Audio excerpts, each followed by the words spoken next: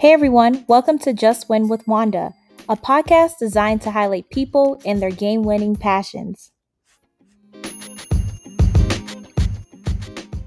So, hi everyone. Thank you again for joining in and just being here for another episode of Just Win with Wanda. I have a very special guest. I know I say all of my guests are special, but this individual is truly, truly special. So today I have the pleasure of interviewing and connecting with Dr. Jethro Akuta, who is an accomplished regulatory affairs and drug safety executive. He is currently at Alexion Pharmaceuticals and holds the role as Vice President of Global Regulatory Affairs. So I'm so excited about this conversation to dive into his career trajectory. So welcome, Dr. Akuta, to Just Win with Wanda. Thank you very much, Wanda. I appreciate the kind and gracious introduction. You are beyond welcome. And before we get into the questions, I just wanted to, kind of share how I met you. I had the privilege of becoming a fellow through Rutgers University, and they had an affiliation with Johnson & Johnson within the consumer sector. And during my interview, Dr. Akuta was one of the individuals that I honestly just connected with really well, based on his background and his story coming from Nigeria. It's something that resonated with me. And honestly, it was what sold me in terms of that particular fellowship. So it's really nice to still have a mentoring relationship with you, Dr. Akuta, and have you here to share some gems with my audience. Thank you again, Wanda. It's my honor and privilege to be part of this today. Yeah. So take me back to, when you were in Nigeria, how was your upbringing and at what point did you realize you wanted to get into the science field? Yeah, no, thank you, Wanda. So when I was in Nigeria, I actually grew up in a small village, and there was an elementary school in that village. So I was one of the lucky few that got a chance of attending an elementary school that was just a couple steps away from your house. And then there was a government, this was a government secondary school, which was a boarding school, some 15 miles away from my village. And one of the top government schools in the area. So I was privileged to attend that boarding school. And of course, at the time, you had to, after your third year, you had to make a choice between uh, pursuing classes in the arts or in the sciences. So I chose to go down the path of the sciences. And one day there was a veterinary surgeon who came to do a career day conversation with at my school, and I got very much interested. Wanted to become a veterinary surgeon, and I did in fact go to the university to train as a veterinary surgeon. But during my second year in the university, when I took pharmacology as the class, I fell in love with it. And from that point on, I wanted to be involved in developing new medicines. And that was the track that took me to eventually come to the US to earn my PhD in pharmacology, and subsequently went on to all the places that I've been at, which I can comment on as we go along. Mm-hmm. Yeah, that's a very unique journey. I know when we first met, I was just amazed that you had a veterinarian background. You don't hear that often, when you're connecting with individuals within pharma. So that definitely, helps you stand out. So when you made that transition from Nigeria to the US, how was that experience in university during that time when I believe you went to the University of Mississippi, right? Yes, that is correct. So before I came to the US, after my graduation from college, of course, for those from Nigeria, you have to complete a 1 year National Youth Service Corps. So Mhm. following that, I went back to my alma mater and became an assistant professor in pharmacology and physiology. So I taught students that for a couple years, and then there was an institute called the National Institute for Pharmaceutical Research and Development in Nigeria, based in Abuja, the federal capital. At the time, Nigeria was interested in developing drugs from natural products such as medicinal plants, because as most people know, in Nigeria, there is still a lot of practice of traditional medicine.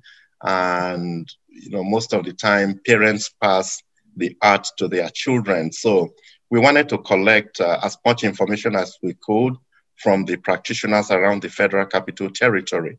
So I was responsible for leading that project, actually collecting samples of medicinal plants. And then it turned out that the University of Mississippi had a similar program where they were doing a lot of research at the School of Pharmacy into medicinal plants.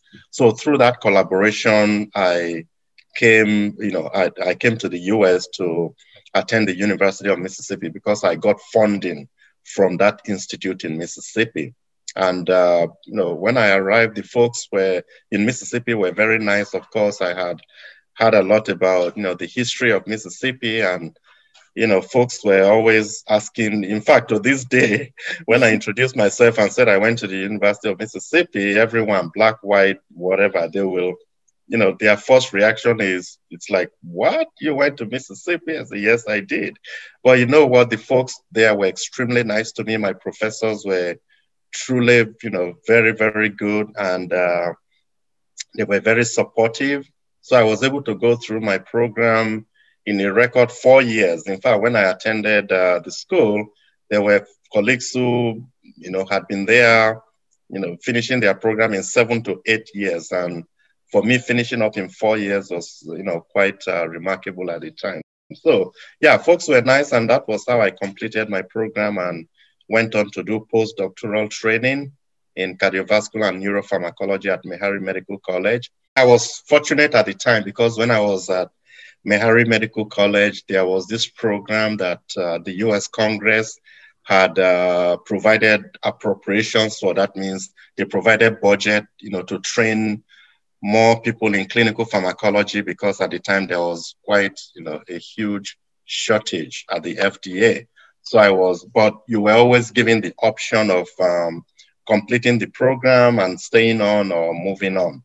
So for me, having that privilege was quite remarkable, because to this day, it never leaves you. If you've been at the FDA, you constantly think like an FDA reviewer, which has always helped me in looking at issues in industry. So yeah, that was how I was, fortunate to be part of the cohort that trained. And then after my training, I'm somebody who enjoys the intellectual stimulation that comes from thinking through a problem, as opposed to taking a problem someone else has solved and then trying to, just vet and see if they did it right, which most of the time I feel that's what the reviewers do. They are looking at what somebody else has done and trying to confirm if it was done right, if it was done consistent with the regulations, and if they can rely on the conclusions drawn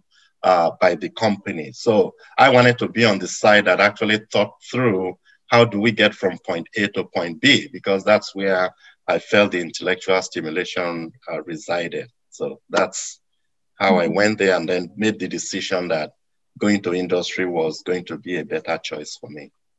Yeah, that was actually going to be my next question was, what prompted you to make that career switch? Because as we know, there are individuals who are lifelong FDA reviewers. Absolutely. So can you kind of speak a little bit more about that decision and what went into making that choice? Yeah, so, like I said, when I was at the FDA, I got the privilege of attending so many different meetings with sponsors, preparing for those meetings from the FDA side, and just, thinking through the issues. And what was interesting was, that you could have two companies coming in the same day or separated by 1 week, who are working on the same type of program or within the same therapeutic area. And, at the FDA, you have the line of sight to what all the companies are doing. but the companies themselves will not have that line of sight. And so when you give an advice to one company to do something one way, and then the next company representatives come in and they argue that it's not something that can be done, you can't really tell them, well, we just told somebody else that this can be done, so we know it can be done. So, but that was quite an interesting, scenario to have. But like I said, what really was the tipping point for me was I really wanted to have the opportunity of really thinking through a program, a drug development program. It could be for a disease for which there is no current treatment, or just trying to figure out, like a piece of a puzzle to say, okay, how do we bring things together? How many patients are we going to need to treat? What type of approach do we need to use? And for how long do we need to treat? How do we interpret the results and package all that and interact with the FDA? Those were the pieces that I found very exciting. And during my initial, when I was present at the FDA and engaged in some of those conversations, I just felt, oh, I think I would really enjoy this if I were on the other side coming to talk to the agency. And having gained that knowledge of how the agency thinks about things, I felt it was something that better equipped me to be able to do that well on the industry side. So then when the opportunity came, there was actually a program that Procter & Gamble hosted at the time where they were looking for minority scholars who could join the company. And, they made you to have a conversation with different hiring managers. And one of the folks I met was the regulatory affairs head. And through the conversation, she was interested in, bringing me on board to join the company. And that was how I began my industry career in regulatory affairs. Yep. So it started at Procter & Gamble, and then you went to Wyeth and then BMS, a lot of different experiences at different companies. But one of my questions that I have for you is, in addition to the ability to think critically, what additional skills did you acquire from your time at FDA that helped you, as you transitioned into pharma? Yep. So I think, one of the key takeaways from the FDA is really their passion for the work that they do. FDA people take a lot of pride in what they do. They know that the work they do is extremely important for public health, so they take it very seriously. And then in that environment, it was not a competitive environment where one person was trying to outdo the next person, but it was a matter of them working together for the common good of humanity.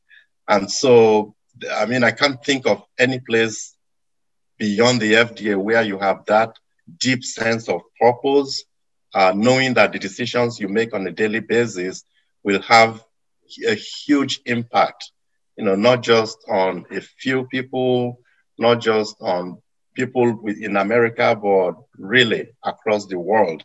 And so that sense of purpose was something that I cherished and admired. And in any type of place that I'm at, I always ask myself, what is the purpose, for which I'm here?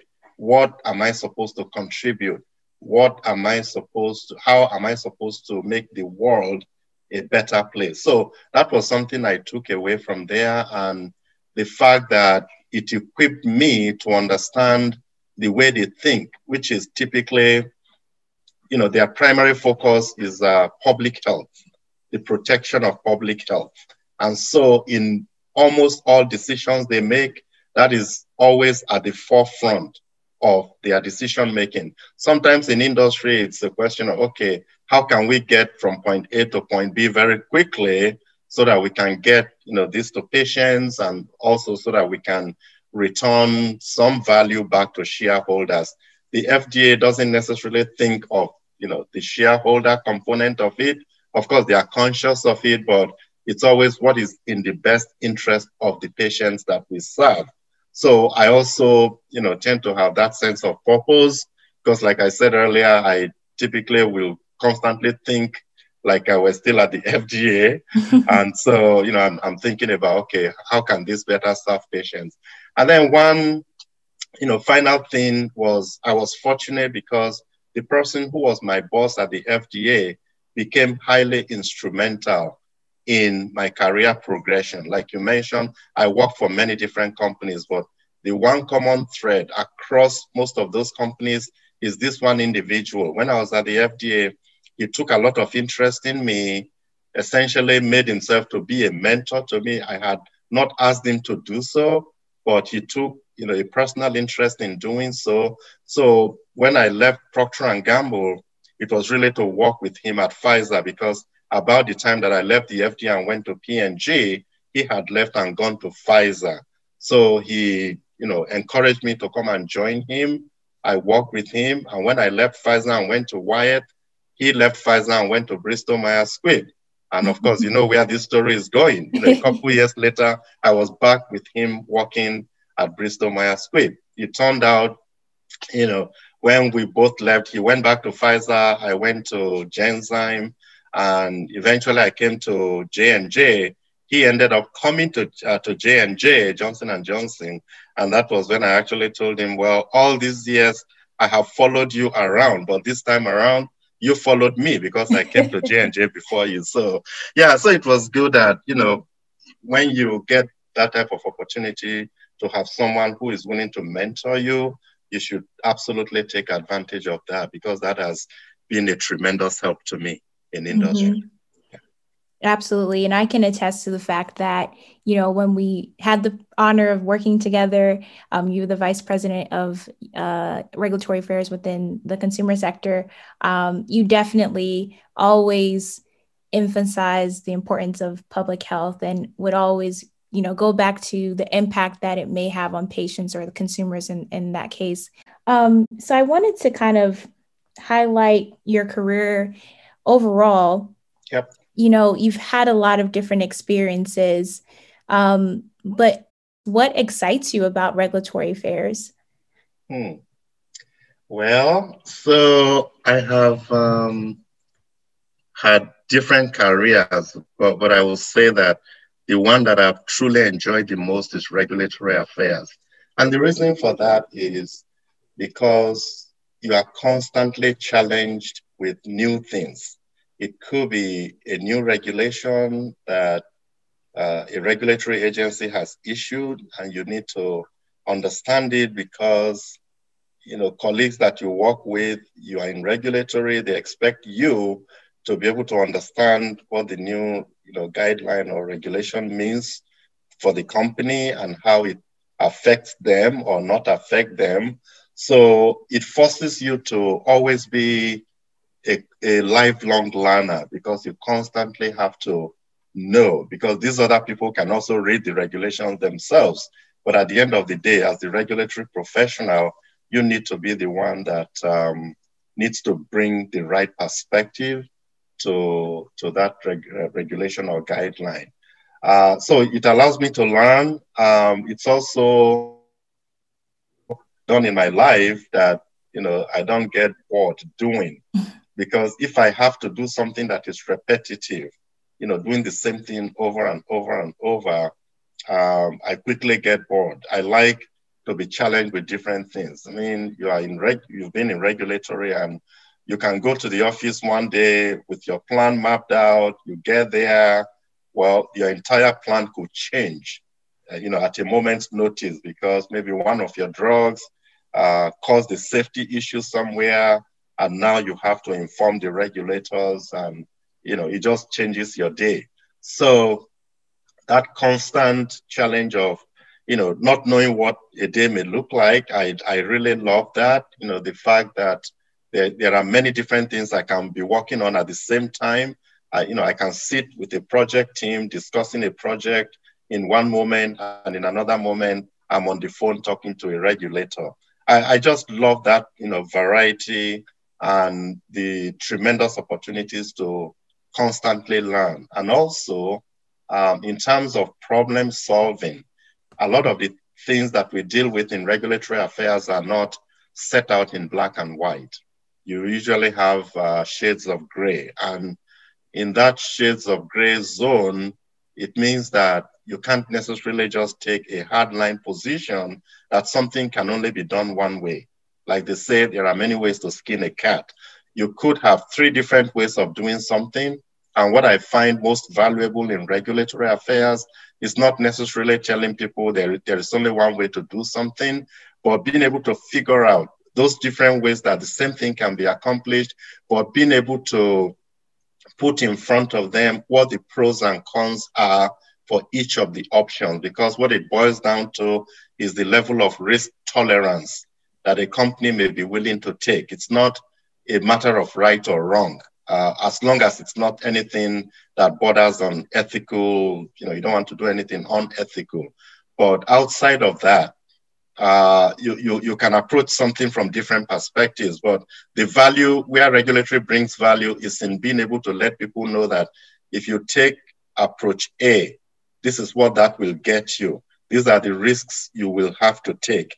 This is what the impact might be, whether on your timeline, on resources, or the likelihood of getting something approved by the FDA versus option B or option C. So being able to do that, I think it puts you in a position where you are seen as a leader almost all the time. So regardless of what one's level may be in regulatory affairs, you are always a leader because you are helping other people to see something that you might have seen and to galvanize them to see what you are seeing and come along with you. To me, that's what a leader does. And it is for these reasons that I really enjoy regulatory affairs.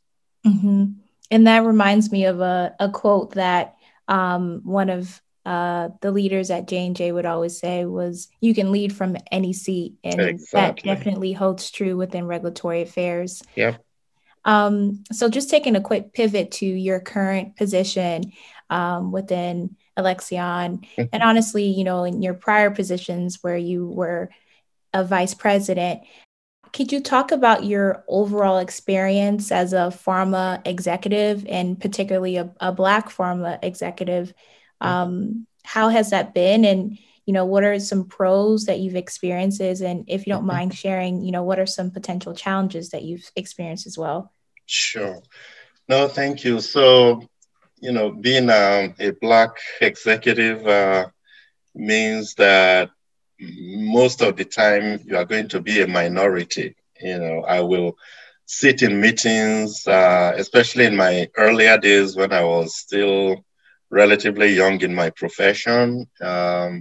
When I attend a large meeting, it will not be unusual to look around and see that I'm the only one that looks a little bit different from everyone else. Those days have changed now because now we have a lot more people that have entered into the profession, which is a good thing. But you find yourself sort of being, a minority. You're already a minority because you're Black, but you'll be a minority, because there are not too many people like you who may be at that level. So you find yourself in the midst of, these other people that are more the majority, and that can be intimidating sometimes, but, I usually take solace in the fact that, look, I just didn't get here by accident. I just didn't get here just by chance. There were things I have, done along the way that paved the way for me to be here. So I have something to offer. And so instead of feeling intimidated or, feeling afraid, I'll just, try to speak up. If I have, naturally I'm a quiet person, but when I'm in those settings and I know that I have something of value to share, I will share them because I feel what I have to share is important. I feel it's going to, impact somebody somewhere, someday. So there's no point for me to keep it in. And that then motivates me and propels me to be able to share that. But, the advantage you get to is because there are not too many such people. It just means that you have a lot more opportunities that are available to you as well. Because if they are looking for, people who are minorities to be in certain positions, it just puts you in a better situation because, the competition will be much less. But of course, our goal is to have more people, many more minorities, many more Black people who can assume these roles, because by having many more of, people like us, we can then help others to grow. We can mentor others. And mentoring is something that I personally take very seriously. I love to do it. So seeing others rise, to where we are, because they are the next generation of folks. I think that's something that all of us should be doing. So yes, it does offer tremendous opportunities. And of course, some of those challenges are what I said earlier, that anytime you find yourself being a minority, there's always a tendency to hide and, just not be known. You can just, fizzle in the crowd so that nobody really notices you. But, but that's not something we want to be doing. We should really be standing out and, showcasing what we have, contributing where we are called upon to do so, and making a difference in the world around us. So I usually see it more as an opportunity than a challenge at the end of the day. Mm-hmm. Yeah. And honestly, just observing you, you're such a role model when it comes to true leadership. You speak your mind and you always have something of value to add to the conversation. And that's amazing. I think, like you mentioned, when we have those opportunities to be in the room or to have a seat at the table, it's imperative for us to take up space and not feel as though it was just an accident for us to be there, but that we're there because of our experiences, because we are qualified, and for us to use that position to make a difference. So thank you for everything that you're doing and have done. It's again an honor to just be a part of your career and to learn from you. Thank you, Wanda. It's my privilege as well, knowing someone like yourself whom I would call a pace setter, trying to make a difference in the world. And I think all of us have been called in one way or another to do that. I always see that, whatever opportunities we have or whatever positions we occupy, I usually see the greater good in that, which is this is a privilege for a set period of time to make a difference in somebody else's life. So it's usually not about us per se. It's always about how can I use the influence that my position affords me to be able to make somebody else's life better, either through mentoring them or through creating opportunities for them to get hired into a role or whatever it is. It's always a privilege. And I think if all of us can see it from that perspective, it can make a huge difference in society and, lift others up so that, they too can have the opportunities that we have had. Mm-hmm. Absolutely. And that's perfect segue to my final question is, yep. How would you recommend that people optimize mentoring relationships? I know you spoke about your relationship with the former manager at FDA, and you guys kind of followed each other somewhat. Mm-hmm. Can you speak a little bit about how those that are looking for mentors, those that currently have mentors, how can they make the most out of that relationship? Yep. Yeah, mentoring, comes in different ways. In my own case, like I explained earlier, it was somebody who took notice of me and on their own accord chose they were going to get close to me and help me along the way. Many times, that's not the way that it works. Sometimes it could come from the individual who wants to be mentored, reaching out to someone they consider as a role model to then mentor them. I think, in the situation between you and I, because we had that program for fellowship, which you came through, and of course, I saw the potential in you and felt, oh, this is, somebody that we absolutely must do everything possible to get into this program. You already had distinguished yourself academically, you stood out. So it wasn't like, oh, I'm just advocating for this person because they are Black or because they are a fellow Nigerian, but because I know this person is qualified, this person's credential speaks for itself, and the only thing they need is someone to support them and help them to get to the next level. So, so in that situation, I mean, for me, I sometimes actively, just leave the door open to people. When we have an interaction and we have a conversation, I will just simply tell them, look, if you want to connect with me further, or if you have a need you think I will be in a position to support you with, just reach out. So by leaving that door open, it invites people in, because sometimes people may want to do something, but they may be afraid that, oh, well, I don't know, if this person's schedule would allow, I don't know if this person will even consider doing this for me. But when, as a leader, you leave that door open, I think it encourages people to walk through the door.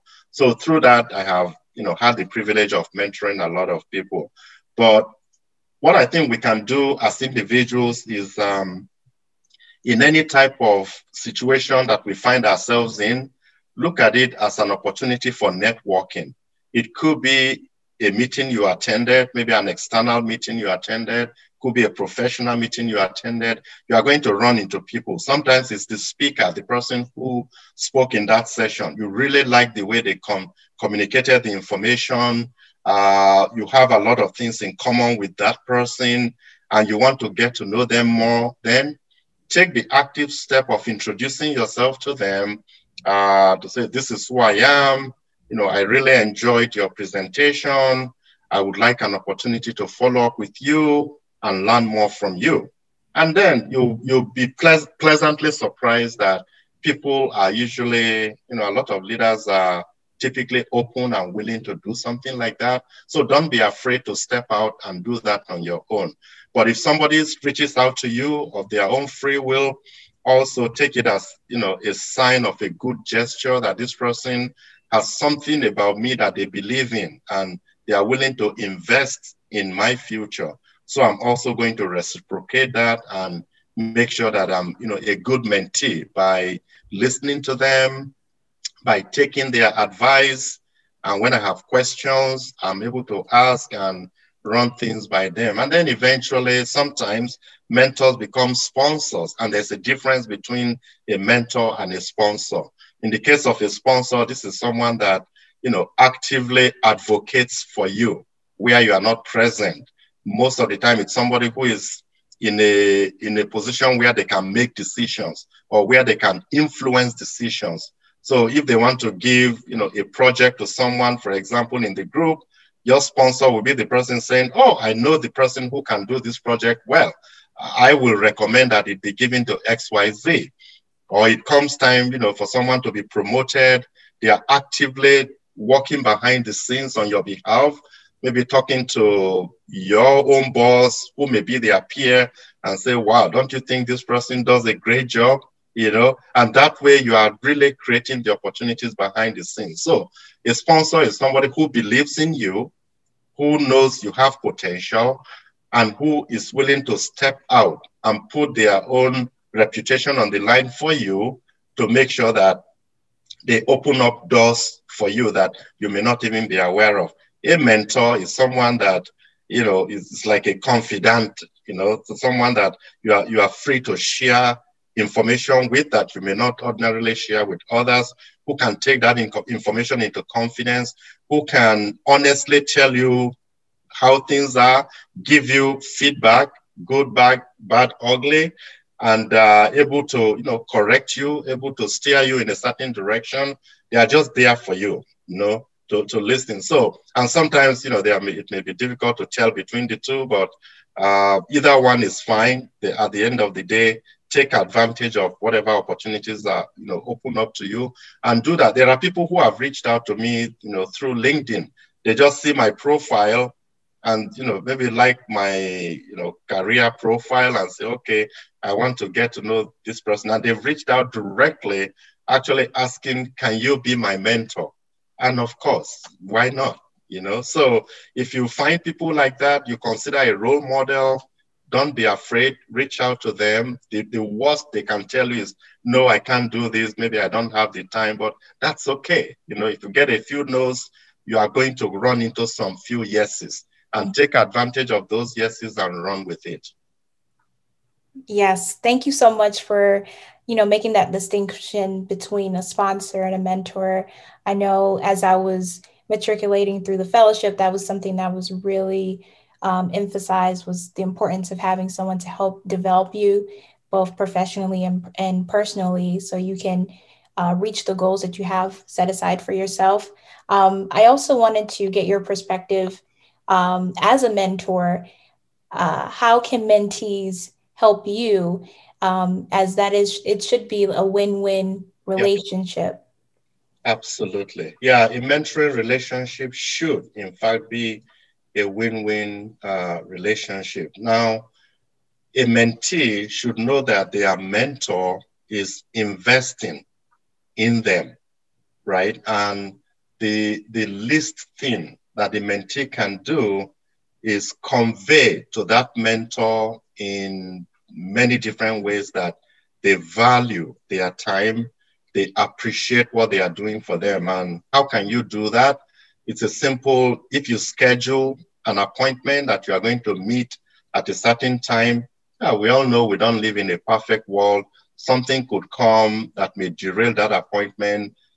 Have the courtesy to reach out to this person and explain to them, either ahead of time, if something came up before the meeting, to say, oh, I would like for us to reschedule this meeting because something else came for me. Or if it is something that happened just right about the time you have to start the meeting, still take the time to send something to them, whether it's a text message, an email, a phone call, and let them know that this has come up and I can't make it. It's better to do that than sort of let the person call into, a meeting that you have, wait there for 15 minutes, you don't show up, they don't hear anything from you. It just sends the wrong message to that person that, well, you really don't appreciate this or value, that I'm taking time out of something else to invest in you. So make sure that you keep your appointments. When not possible to keep them, give advance notice and reschedule. Make sure that you follow up appropriately on any conversations that you all had. Sometimes it may be your mentor has told you to follow up on something. Go and do X, Y, Z, or go and find, ABC information. Make sure that you do that. If you agree that you are going to do that, make sure that you do that, and make sure that there is that follow up to let the person know, yep, the guidance you provided to me. It could be like maybe they talk to you about you having a particular meeting with your manager and they gave you advice, they gave you guidance. It's important that after that meeting with that manager, you go back to your mentor, whether at your next regularly scheduled meeting or through an email, to let them know, yep, I did have that meeting. It went well, or it didn't go so well. Here were, the things that went well. These are the things that didn't go well. That then allows the mentor to be able to know how to tweak, the next conversation with you. But having that two-way communication is extremely important.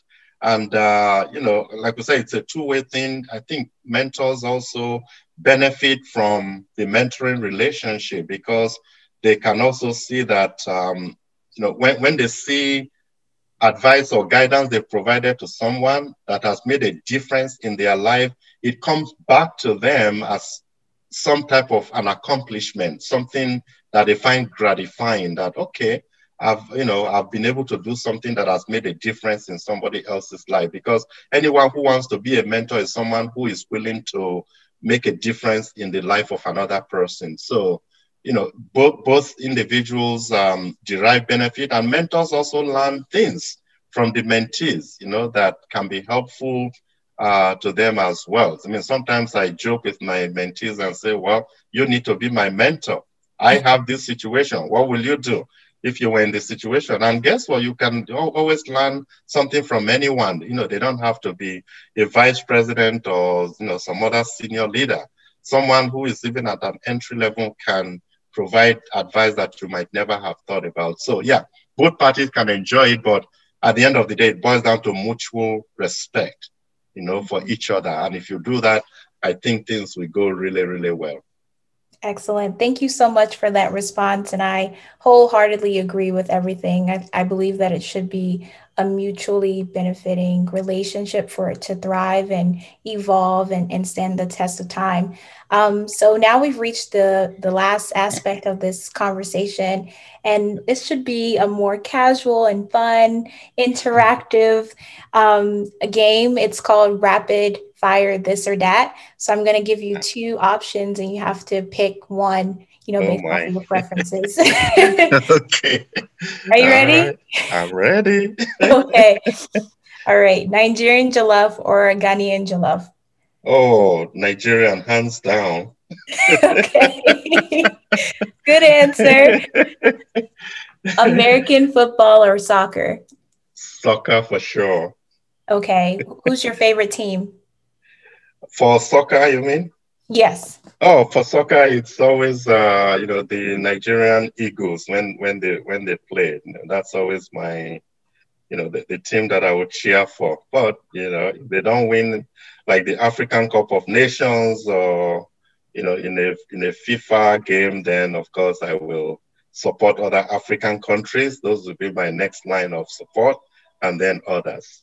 Okay. And with the Super Bowl coming up this weekend, who are you rooting for? Oh my goodness, that's a tough one because I like both teams. I like Tom Brady because he's someone that shows really excellence in what they do, and I like the Kansas City Chiefs because you have a young quarterback who just won their first Super Bowl last year. Their coach used to be the coach of the Philadelphia Eagles, so I have some attachment to him as well. So because Tom Brady has won maybe about five or six championships already. His fingers are already full of rings. He has no more space for rings. So I think I want Kansas City to have one more added to their plate. But whoever wins, I think I win because I love both teams. That's a good answer. You can't lose. You're always going to be. I can't lose. The next one is city living or country living? I think I've always enjoyed more country living. So maybe because I grew up in a village, I don't know, but I love cities, but only to go in and come out as quickly as I can. Go and do what I need and get out of it, Mm-hmm. But I always live like in the suburbs because it's more quiet, and it could be because I've had to raise a family and I feel it's more quiet to do that, in the suburb than in the city. But I love the cities. I really love to visit, to get to do things there, but to live there, day in, day out. I've never really done that per se. And so, except, when I was in Nigeria, I did stay in some cities, Kaduna, Zaria, but at the end of the day, I think my preference is for the suburbs, small towns, yeah. Netflix or cable TV? So it may surprise you that I actually don't have an account for Netflix. My kids do. My kids do. So, but cable, I use cable, and I have the Netflix. So if there is something I want to watch, I wonder you remember this. I think when we're together and this Black Panther. The Black Panther. There you go. I was telling you that I haven't watched it, and you were sort of shocked and surprised. So what happened was shortly after that, I actually took an international trip, and the Black Panther was, one of the options I had to choose from. So I was able to watch it, actually twice on that trip. But ordinarily, I don't do too much, movies, unless somebody tells me there's some new movie that really looks great, you have to watch this, then I, force myself to do that. So I don't have a Netflix account, but like I said, my kids all have it. So if I need it, I know it's there, but it's just not what I do routinely. That's okay. Most people just use other people's Netflix accounts, so it's all good. Yeah. So this is the final question. Okay. Beach vacation or city vacation? So yeah, I do love the city vacation. And our favorite vacation city is actually Toronto in Canada. My entire family loves to go to Toronto. So every few years we try to plan a trip to go there. Then the last time we went to Canada, we actually went to all the major cities. We started from up north in Quebec, and then made our way to Montreal, Ottawa, Toronto, and then came to Niagara Falls. So yeah, I tend to enjoy, like I said, I love being in the cities. I just don't routinely live there permanently. Okay. Yeah. Well, that's all of the questions that I have. Thank you, Dr. Ekuta, for your time, your pearls of wisdom, and being a remarkable mentor to me. I appreciate the time that you invested into my career, and I'm sure the mentees that you have across the US and I'm sure globally, they would say the same thing, that you are an incredible wealth of knowledge, and everything that you do and will do in the future will really make a difference in the world. Thank you, Wanda. I appreciate all the kind words. It's, really just having the opportunity to be where I am. I think it has given me a lot of opportunities to also make a difference in the lives of others. And I see it as a privilege. And certainly if I don't use that privilege, my belief always is that, you will be bypassed. Somebody else will use that. Somebody else is going to make a difference in another person's life. So why can't it be me doing that? So thank you for the honor, for the privilege. I'm really delighted to have been a part of this conversation today. Awesome. Thank you so much.